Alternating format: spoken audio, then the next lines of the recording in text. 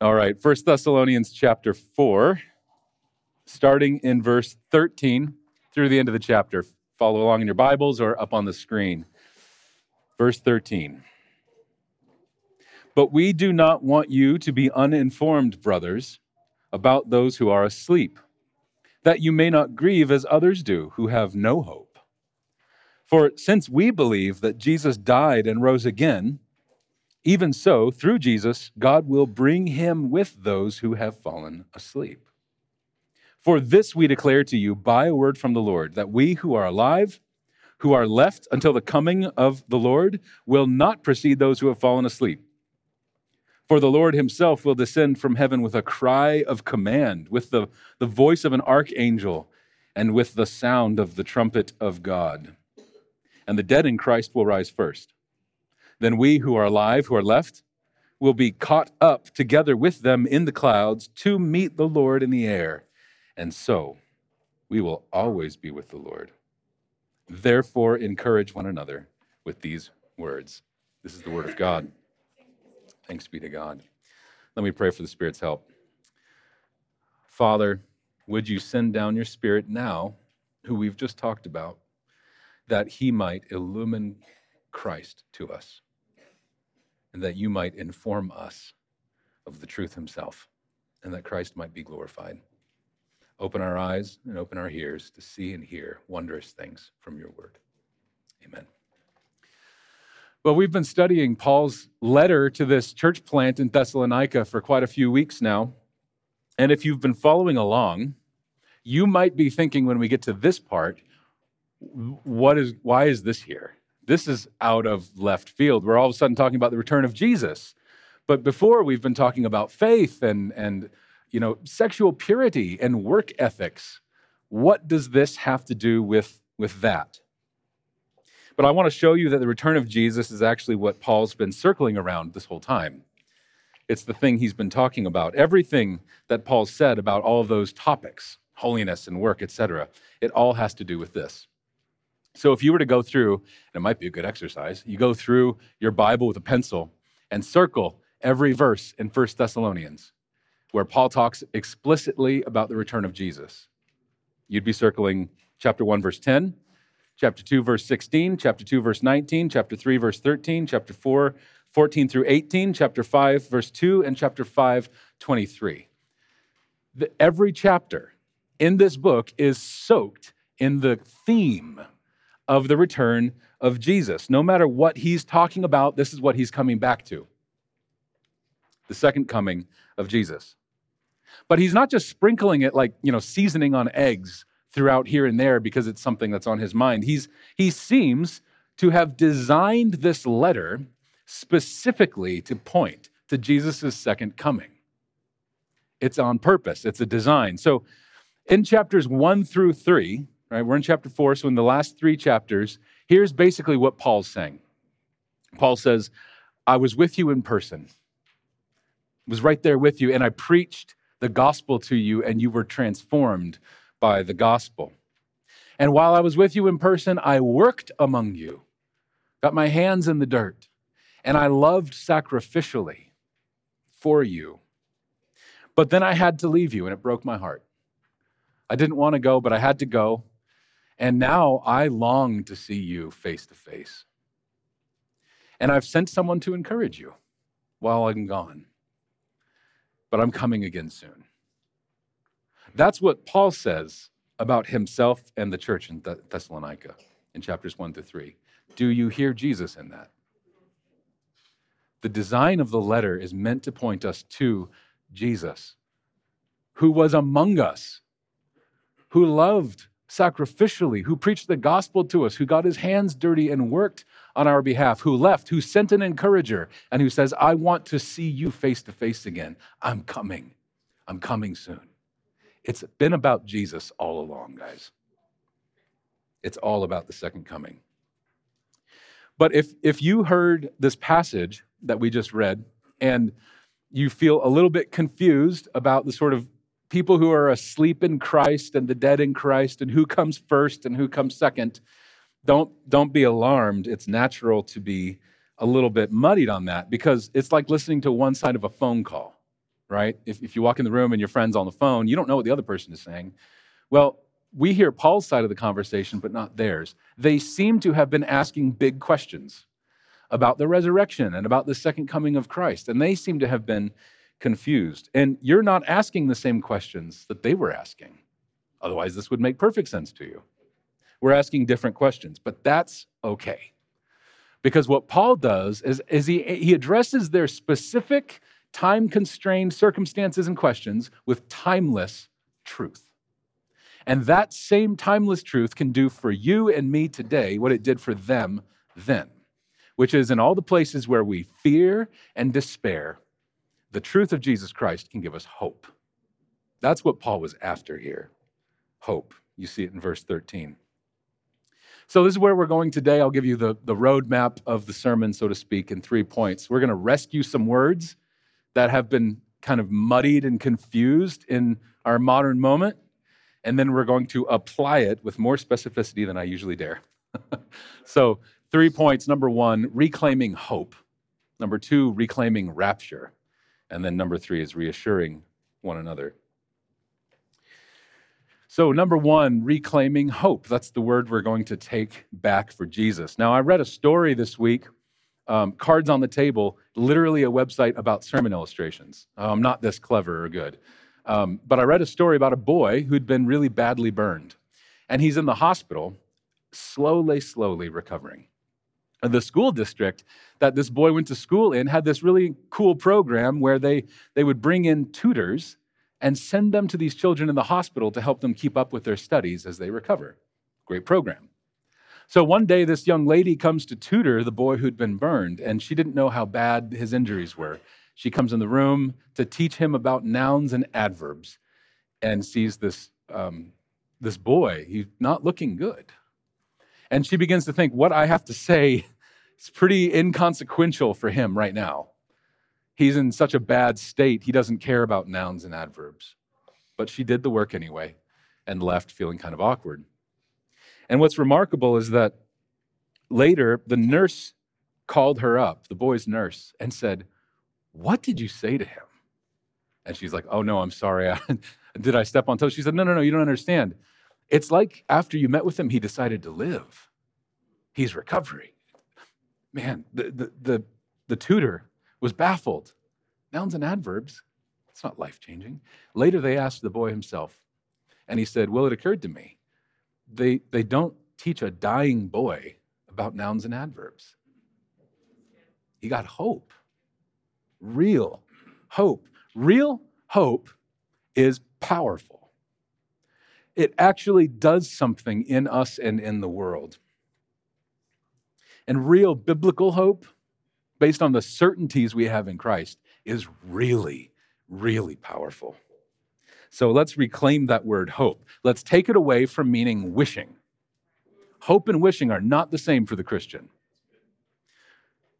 Here's what biblical hope is. It's a future-oriented certainty on a past truth. Something was true then, so something's certain to happen in the future. That's what hope is. Which means that hope, for us, is logical, rational, reasonable, intelligent, cognitive. Don't be afraid of your mind with your Christian faith. We're meant to engage it and rest our brains down on the truth, and then our hearts will kick in. We can't love what we don't know. That's why we see in verse 13 that real biblical hope starts with information. So look at verse 13 with me again. Again, I don't know how many of you are Bible circlers. I'm constantly marking up my Bibles and getting new ones. If you're like me, you can circle the word uninformed in verse 13 and the word no hope. And you might want to draw a little line between no hope and uninformed, because they're deeply connected. You cannot hope what you don't know about. So when Paul encounters despair, grief with no hope in the church, he says, I'm going to start by giving you new information, or by clarifying information for you. And when the truth like that is brought to light, when that kind of real truth and information is enlightened for us, we can rest our hopes on it. And then that hope that kicks in is like that little boy's hope. Go, oh, okay. They wouldn't teach me about nouns and adverbs if I didn't have a future. So the question is then, what is the information that Paul points them to, right? I don't want you to be uninformed. In other words, I'm about to inform you. What does he inform them of? Verse 14. For since we believe, this is what follows. The believe is the content of the information.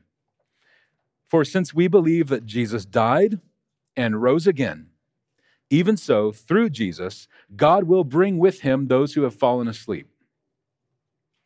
So our Christian hope for the future is not a house built on the sand of wishful thinking. It's built on a rock. And our Anglican friends in our midst will know what that rock is, the mystery of faith. Christ has died. Christ is risen. Christ will come again. That's the mystery of faith. That is the rock of our hope. Christ has died. Christ is risen. Christ will come again. That's the hope that can powerfully shape and change our lives. But for that to happen, you have to see yourself in that, don't you? Where are you? That's about Jesus. Where are you in that confession? Well, Paul locates us in there, and he does it in verse 16 with his favorite phrase, and he alludes to it all over this book. In verse 16, we see the phrase, in Christ. In Christ.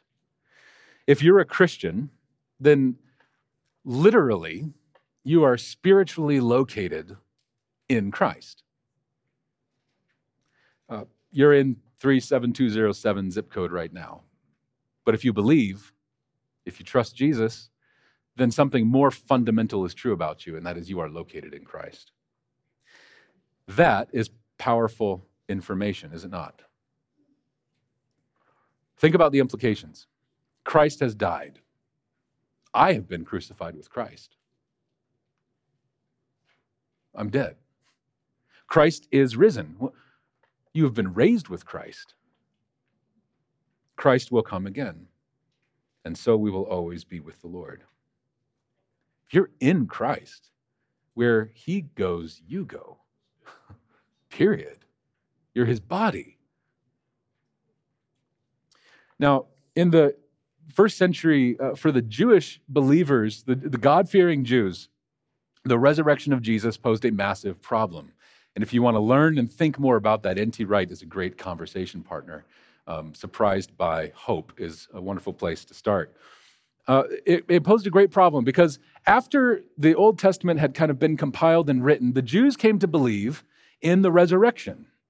At the end of history, they said history is going to go on, and one day everything's going to stop at the end, and all God's saints will be raised again. Okay? They're so close.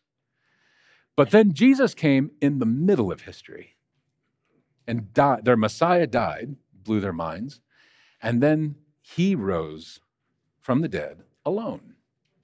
They didn't have a category for that. They saw all the saints rising together at the end, and here's one saint rising in the middle alone. What do you do with that? Well, Paul addresses that very specifically, and he uses the concept in the Old Testament of a harvest to do that.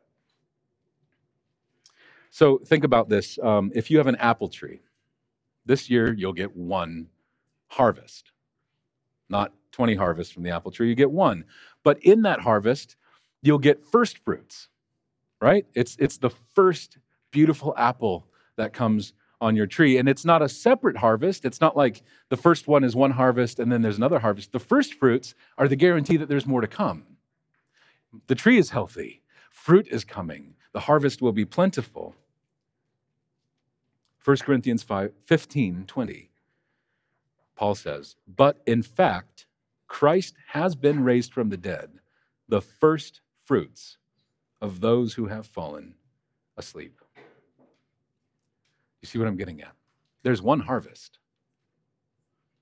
One crop will be raised from the dead, and it will be all who are in Christ. And we can know that because Jesus is the first fruits. If he's alive, you'll come back from the dead with a new glorified body like him and live forever. If you're in Christ. If you are in Christ, then the most certain thing in the universe for you is that you won't have an end and you'll be with him forever. Because we're one harvest. So, are you afraid of dying? Most people are. This culture, my goodness. Fear of death drives most of what we do on some level. So, are you afraid? Get in Christ. Get in. Get inside Christ. Trust him to do what you can't do. Trust him to give you his righteousness, to forgive your sins. That's it. You're in. He's got you. No fear of death can stand up to a hope like that. Fear is crippling. So if you really want to live with freedom, with joy, with power, then you've got to know you're already dead. And you've been raised with him. It's as good as done. In Romans 8, Paul lists out things that are true of Christians. And one of them is that you have been glorified. Have I? Really? No, not yet. But it's as good as done. That's how certain your future is. Listen to what Paul says in Colossians chapter 3. If then you have been raised with Christ, and if you have, right, it's where the answer is in the question. It's like, yes, okay, I have been raised with Christ. Well then, seek the things that are above, where Christ is, seated at the right hand of God. Set your minds on things that are above, not on things that are on earth. For, here's the reason that holds up his argument. For you have died, and your life is hidden with Christ in God. He goes on, when Christ, who is your life, appears, then you also will appear with him in glory. That's not wishful thinking. That's hope. Based on the truth. So worldly hope basically says, I'm going to live however I want and hope things turn out for the best. That's what worldly hope does. It's what a lot of our hopes are like. But real biblical hope says, I know how the story ends. So I'm going to live in light of that. So all the application points that Paul has made in this letter, they snap into focus when we look at the real hope of Jesus' second coming. That information that Christ has died, Christ is risen, Christ will come again, it gives us joy in our grief. It gives meaning to our work, power to our love. And it compels us towards the kind of holiness that we're going to be enjoying for all of eternity. Why does it do that? Because now we know the one we love is coming back. We're not on our own. This life is not all there is. So I don't have to grab and take and get some for myself, grab a handful of comfort and a fistful of peace. Don't have to do that. Your life is a person who is seated at the right hand of God and is going to come back and put everything to rights. Real hope in Jesus is powerful. It changes everything. So that's reclaiming hope. Let's take that one back. Number 2, the point you've all been waiting for. Reclaiming rapture.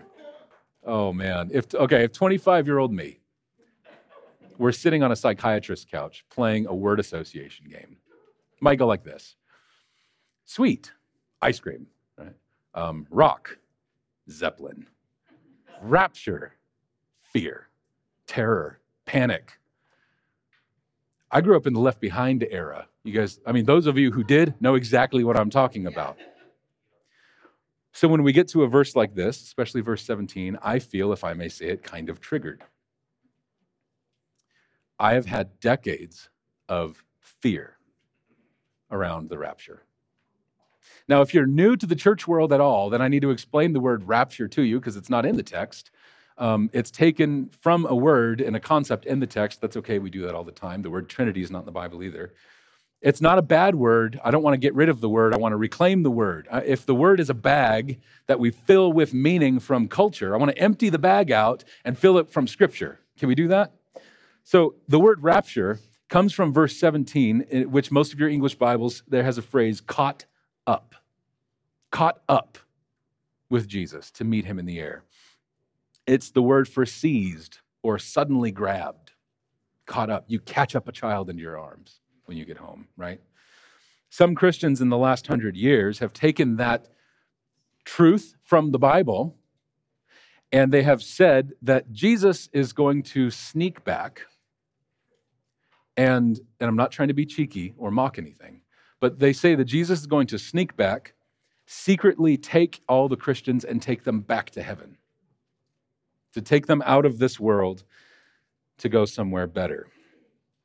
So, you get the Left Behind movies where there's a plane that crashes because the pilot was a Christian and the rapture happens and now there's a little pile of clothes in the cockpit.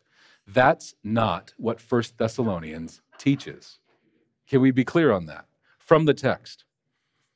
And if you were taught a scary or harmful or incorrect theology of the second coming of Christ, I'm sorry, you're in good company. Most of us have.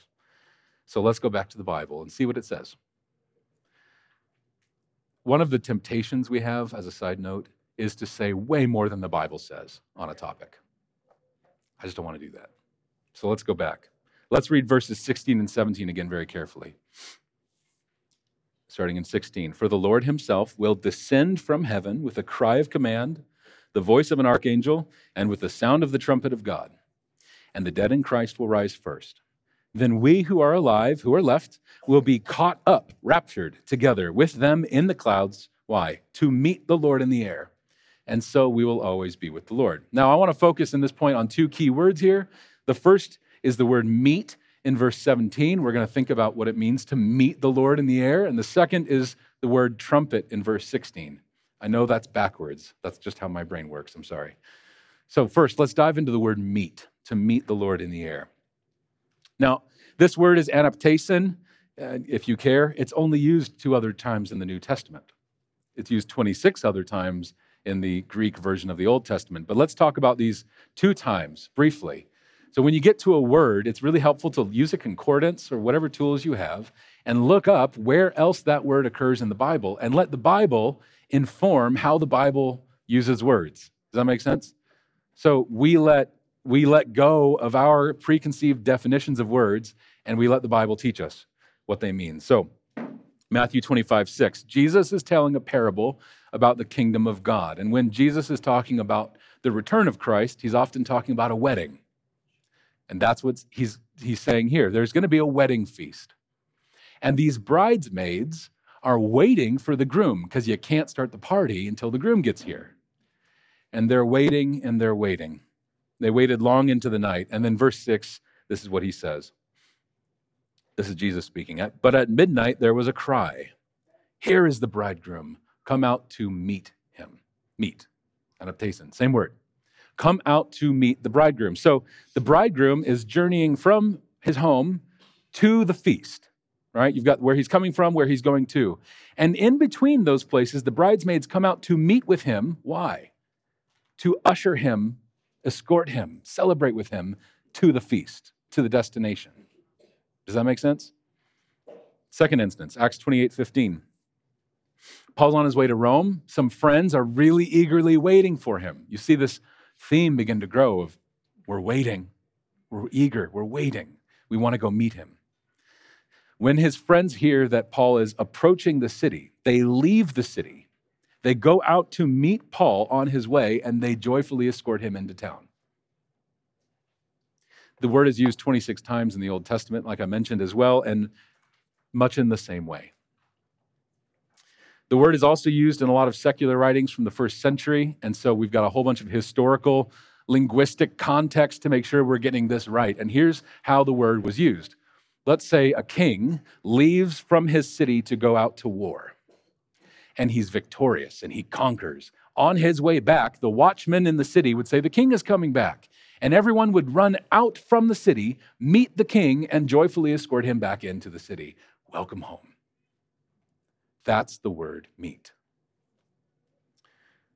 The good news of Jesus Christ for this world is not that he's coming to rescue you out of this world.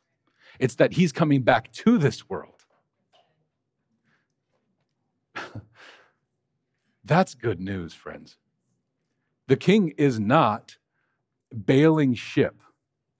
He's coming back to put all things to rights, to renew everything. So the rapture is not about fear and secrecy or snatching us away to go be disembodied spirits in the clouds. It's about the joy of the homecoming of the king. And by the way, that one of those bags we need to empty is like what the resurrection life will be like. You're not going to be like Cupid. You're going to have a body. And put your feet down on the ground that's been groaning for Christ for so long. Oh, we have no idea. It's going to be amazing. When we hear the sound of him coming, we're going to rush out. Those who are in Christ, the Spirit is going to light a fire in us like, oh, he's home. Let's go. Let's go meet him. We've been waiting for so long. Man, my daughters, Eleanor and Catherine, you'll know, when I drive home, my very long 1-minute commute home from work in my little truck, as I come down the driveway, come down the road toward my house, they're often in the front yard playing. And as soon as they see the truck, what do? They meet me, shouting, "Daddy!" And they run to the driveway. I usually have to stop because I'm nervous.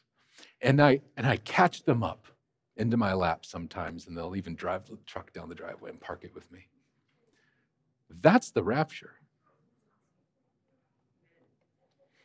Meeting Jesus with joy. So that's the word meet. Hold it together, Watson. All right. Second word, I said we do 2 words backwards. The second word is the trumpet. There are 3 things there. You'll notice the cry of command, the voice of an archangel, and the trumpet of God. I chose the trumpet because I don't have 3 hours. I wish I did. I could do this all day. What you need to know about the 3 is that they're military terms, right? So we who are in Christ, this is joy. This is all joy. This is the moment we've been waiting for so long. It's not joy and pleasure for everyone when Christ returns. It's the sound of judgment for some. So we've got work to do now to win them to Christ. But for all who are in Christ, the trumpet is the clarion call of hope. Let me briefly walk you through 2 Old Testament passages then that are clearly in Paul's minds, among others, when he's talking about the trumpet. Now, as a side note, grab a concordance one day, look up trumpet, and go to the Old Testament. You'll spend a week just going, whoa, this is awesome. There's so much using that imagery that talks about this aspect of meeting with God. But I'll give you 2 passages, both from Leviticus. The first is Leviticus chapter 23. I'm not going to read it out for time, but it's verses 23 to 25. It's the Feast of Trumpets. Did you know trumpets get their own feast? Feast of Trumpets.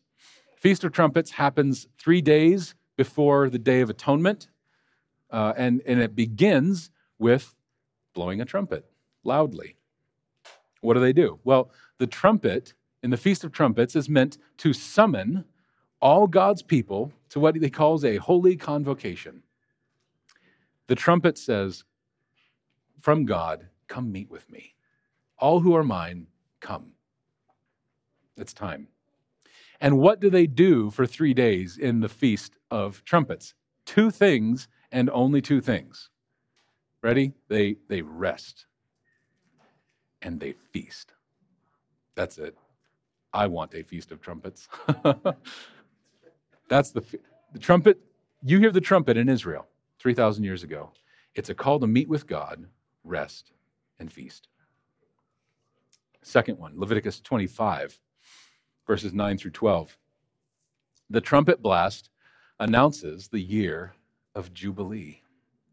And we were talking about this morning with the musicians. I don't know that they ever actually observed the year of Jubilee. What a shame. You will. If you're in Christ, there is a year of Jubilee. Here's what happens. The year of Jubilee begins on the Day of Atonement on the 49th year. So you do the Day of Atonement once a year, where the sins of all the people are covered in the Old Testament, which of course points to Christ and the cross, the final, ultimate, true Day of Atonement, where the Lamb of God bears the sins of his people. And on the 49th year of the Day of Atonement, they blow another trumpet. And they say, this is the beginning of the year of Jubilee. The 50th year is Jubilee. Jubilee basically is about two things. It's freedom for the people and freedom for the land. Land that has been sold off and portioned off to people who don't believe in God or to whomever else because of debt and hard times is given back to God's people. They come into their inheritance again. And the people who have themselves been sold into slavery are freed, all of them. It's freeing the people and it's freeing the land. That's what the trumpet blast means for us. That's what it meant for Paul. When he's saying, let me give you a map of Jesus coming back, and he says it starts with a trumpet, and then you're going to go meet with him. That's what he's thinking about. The trumpet is not to instill terror in Christ's children, in his brothers and sisters, and it's to give you joy that it's time to go meet with him finally. It's time for rest. It's time for feasting, and it's time for final freedom. I used to have nightmares about the trumpet blast. Remember once the fire alarm went off in my house, and I thought it was Jesus coming back. I was terrified of the rapture. But Paul says, to my fears, I do not want you to be what? Uninformed. When we find our rest in Christ, who said, I am the truth, when we trust him to save us, when we say, if I'm going to be included in the joy of that future year of Jubilee, then it's only because of what Jesus done. If you can say that, then all your fears can just head out the window, and you can have hope, boldness, joy. It's the best news I can possibly imagine. In verse 17, he says, and so we will always be with the Lord. Yeah. I love this book. All right. Last point. Point number 3, reassuring one another. Paul begins by giving us information, right? Christ has died, Christ is risen, Christ will come again. And he ends this passage in 1 Thessalonians 4, he ends the chapter by giving us application, what to do with that information. Information is not just, benign. You do something with it, or it hasn't really affected you. Look with me again at verse 18. Here's Paul's application point. Therefore, encourage one another with these words. It's a command. We are to be people who encourage each other with the truth that Jesus died, rose again, and is coming back. All of it, not just the first part, right? We Reformed folk love the first part, the substitutionary atonement, the death of Christ. Great, glorious, wonderful. Don't forget the resurrection. And by all means, do not forget the return of Christ. Our hope is all of that. So, therefore, encourage one another with these words. All right, so I'm going to finish by explaining to you one word and then giving you 3 remarkably specific application points, more than I usually ever dare. So bear with me. The word I want to explain to you is the word encourage, because in the Greek, it's paraklete. It's, if that sounds familiar, from paraclete. You guys know the word paraclete?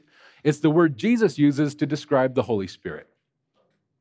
So if we want to know what it means to paraclete one another, who should we look to for an example? Let's look to the Spirit, who takes that very title on himself, because it so embodies and describes what he does. So what does the Holy Spirit do? The kids gave us a phenomenal overview this morning. They were so right. One of them said, he helps us be like Jesus. Yeah. He points us to Jesus in the gospel. He prays for you when you don't know what to pray. He groans with you when you don't have words. And he teaches you the truth and leads you into all truth. So how can we follow the Spirit in that and encourage or paraclete one another with these words? If the Spirit is our model, I want to let that inform some of these steps, especially the first two. Step number one, this is the like rubber meeting the road for me. I don't do this. This is a miracle. Step number one. In times of normalcy, make the gospel your constant conversation topic. Everything's smooth in your life? Talk about Jesus. Talk about his death, his resurrection, and his return. We're really good at talking about Jesus on Sundays. Do you talk about him at your dinner tables? He's welcome there too. When times are normal, we have to grow into making that our constant conversation topic. And I mean, that God gave you a tongue and a language so that you could do that, so you can praise God, and so that you can speak of his glory and glorify him in the world.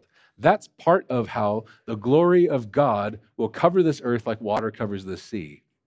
It begins at our dinner tables and in our living rooms and in the car on the way to work. So in times of normalcy, make the hope of the gospel your constant conversation topic. That's step one. Step two, in times of crisis, count to 10 before giving platitudes. What's a platitude? If someone's lost a loved one, a mom, a dad, a brother, a child, a platitude is saying to them, it's okay, they're in a better place. True? Yes. Helpful? No. That's a platitude. Someone who's had their heart broken, there's plenty of fish in the sea. Not helpful, right? Sometimes saying a true thing in the wrong moment can hurt. Proverbs 25:20. Whoever sings songs to a heavy heart is like one who takes off a garment on a cold day and like vinegar on soda. Kids, you've seen vinegar on soda, right? You baking soda, put vinegar in, what happens? Yeah, exactly. There's a reaction. You want a reaction from someone with a heavy heart? Come in singing a true song. Before you try to comfort someone in grief with platitudes, count to 10. You build up sort of the relational equity to sit with someone in grief by speaking of the gospel in times of normalcy. That's why there's steps. Step one, and then step two. So what do we do instead of platitudes? When someone's really grieving, someone we know, someone we're close to, follow the Spirit's lead. Groan with them, with groanings too deep for words. Stay near to them in their grief. The Spirit doesn't leave you when you're grieving. Don't leave them. Pray for them when they don't know what to pray. And intercede on their behalf, even when you're not with them. So let's count to 10. All right, step number 3, lastly.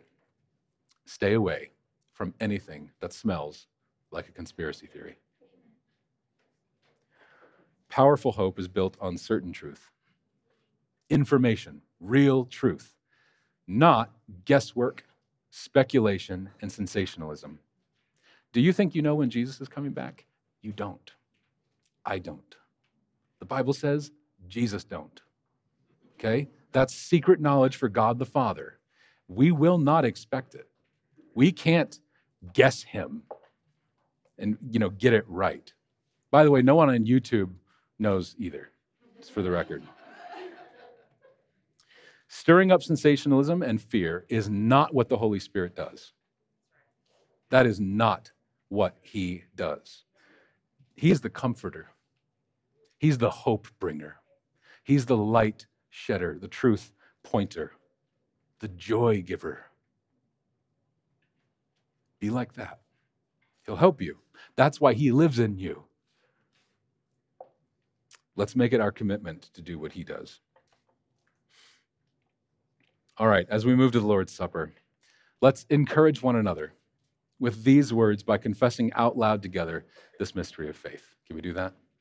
Christ has died. Christ is risen. Christ will come again. And so we will always be with the Lord. Come quickly, Lord Jesus.